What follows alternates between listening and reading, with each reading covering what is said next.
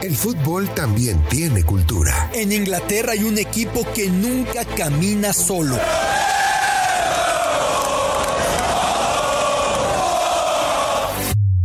En Argentina se vive el fútbol con una pasión única. En Brasil se juega con ritmo, con ginga, algo tomado de la capoeira. En México lo disfrutamos con nuestro muy particular folclore.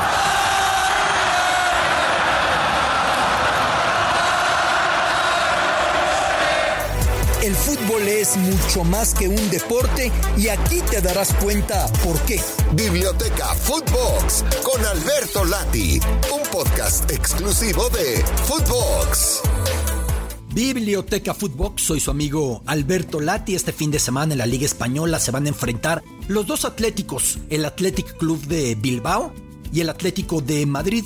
En su momento, el Atlético de Madrid, nacido como filial, como especie de sucursal en relación con la matriz, con el fundador, con el inspirador, que fue el Athletic Club de Bilbao. Nacido el cuadro vasco, el club bilbaíno, en 1898, de inmediato generó una gran impresión en toda la península ibérica, en particular en la capital, en Madrid. Ahí viajaba y ahí jugaba y a cada partido generaba realmente un torrente de aficionados y de muchachos que querían ser como ellos. Así que una serie de jóvenes amantes de la cultura vasca, de hecho eran parte de la Sociedad Vasco-Navarra, deciden fundar en 1903 el Club Atlético de Madrid, de entrada denominada Athletic Club de Madrid, tal como a la fecha queda el Athletic Club de Bilbao. La fundación se dio en la calle de la Cruz, una calle madrileña en el barrio de las Letras, ese barrio con la calle de Huertas, en el que uno va caminando hoy por hoy con una vida nocturna muy movida, muy acelerada, no lejos del Museo del Prado, esa calle de Huertas en la que uno puede ir leyendo fragmentos de obras de los grandes escritores españoles de la historia. Lo mismo Cervantes con el Quijote, lo mismo más recientemente Pérez Galdós, muchísimos grandes escritores hasta llegar a Camilo José Cela, lo que uno puede ir encontrando en la calle de Huertas. Y cerca se encuentra la madrileña calle de la Cruz, en su número 25, que hoy por hoy es un lugar destartalado, los techos casi se están cayendo. Hay una placa ya oxidada en la que dice: aquí fue fundado por los muchachos de la Sociedad Vasco-Navarra el Club Atlético de Madrid. De entrada, esa sucursal madrileña iba a vestir como el Athletic de Bilbao. ¿Y cómo vestía? Sí, yo sé que hoy por hoy usted se los imagina, todos así los visualizamos como rojiblancos, con esas rayas que los han inmortalizado y hecho grandes. Pero en el origen, el Athletic de Bilbao portaba la casaca del Blackburn Rovers. Renuente a confeccionar en la región vasca los uniformes, les gustaba más bien enviar algún emisario a las Islas Británicas para comprar casacas del Blackburn Rovers. La mitad del uniforme en azul, el lado derecho, la mitad del uniforme en blanco, del lado izquierdo. Y así el Athletic de Bilbao solía jugar. Cuando en 1910 envía a un joven emisario a la Gran Bretaña a comprar más uniformes para sus jugadores, lo mismo que para los jugadores del Atlético de Madrid. Entendamos que eran parte de la misma organización, los de la matriz en el País Vasco, los de la filial en la capital, en Madrid. Llega este joven emisario llamado Juan Elorduy y por alguna razón no encuentra uniformes. Si fue porque su viaje se debía evidentemente a que iba a pasar la Navidad en Inglaterra y se encontraba con resaca, se encontraba cansado, tuvo compromisos familiares, se distrajo. Si fue porque no hablaba un buen inglés, si fue porque no buscó bien, si fue porque de verdad se habían agotado los uniformes del Blackburn Rovers. El asunto es que no encontró. Y cuando ya iba a tomar el barco de vuelta hacia España, en el puerto de Southampton, al sur de Inglaterra, pues entonces lo que encontró fueron, evidentemente, uniformes del Southampton, del club local. ¿Y cómo juega el Southampton a la fecha? Con las rayas rojas y blancas en vertical. Volvió con esos uniformes. De inmediato, el Athletic debutó con esa casaca en un derbi vasco, enfrentando al entonces poderoso Sporting Irún, y las gradas no lograban entender cuáles jugadores eran los del Athletic de Bilbao.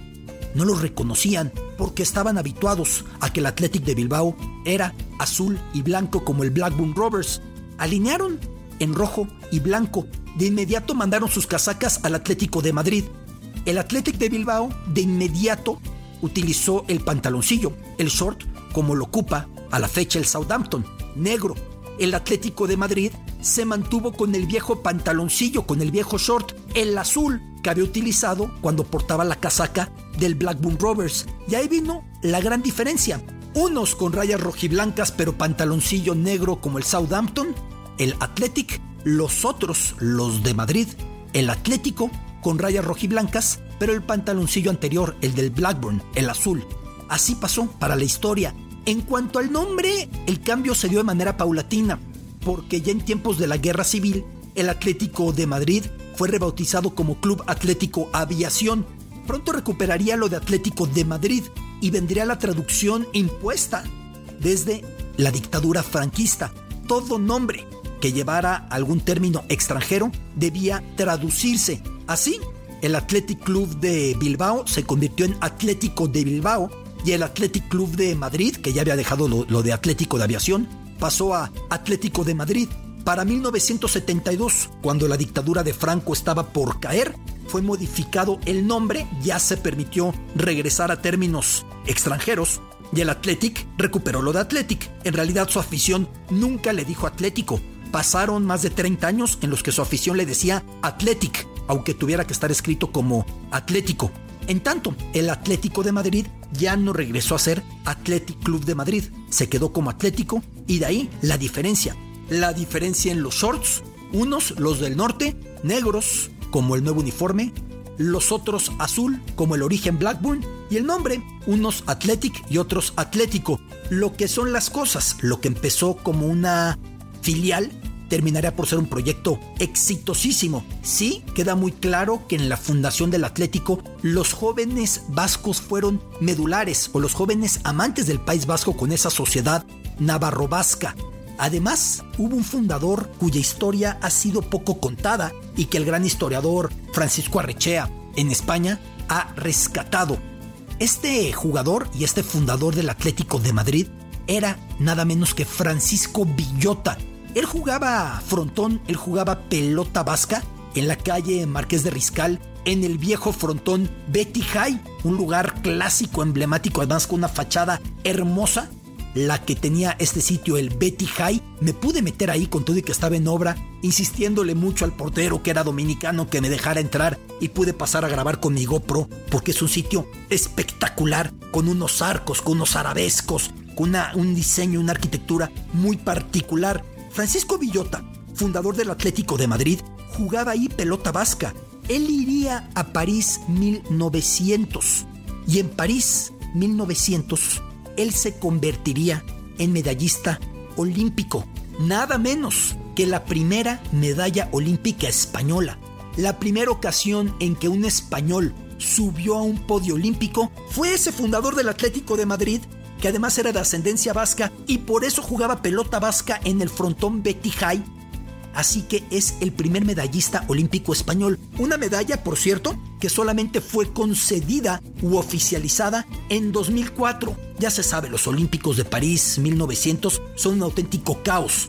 Duraron más de 3 meses buscando acompañar la celebración de la Expo Internacional de Comercio que realizaba la Ciudad Luz. Entonces, a la fecha hay muchas pruebas que no se sabe si reconocer y hay muchos medallistas olímpicos que murieron siendo medallistas olímpicos sin siquiera saber que habían competido en Juegos Olímpicos. Quizá el caso de Francisco Villota, fundador del Atlético de Madrid. En ese momento él pensaba que era solamente un torneíto de pelota vasca, participó, ganó y se fue de regreso para España. Al cabo del tiempo, en 2004, 104 años después, Villota sabría que fue medallista olímpico, el primero para España, y que esto sucedió en París 1900. El Atlético de Madrid, fundado por Villota, filial del Athletic de Bilbao. El uniforme en origen como el del Blackburn y por ese equívoco con el viaje del estudiante Juan Elorduy, convertido como el del Southampton. El nombre, vaya historias, y este fin de semana que se enfrentan en la Liga Española. Biblioteca Footbox, soy su amigo Alberto Lati. Esto es Biblioteca Footbox, un podcast con Alberto Lati, exclusivo de Footbox.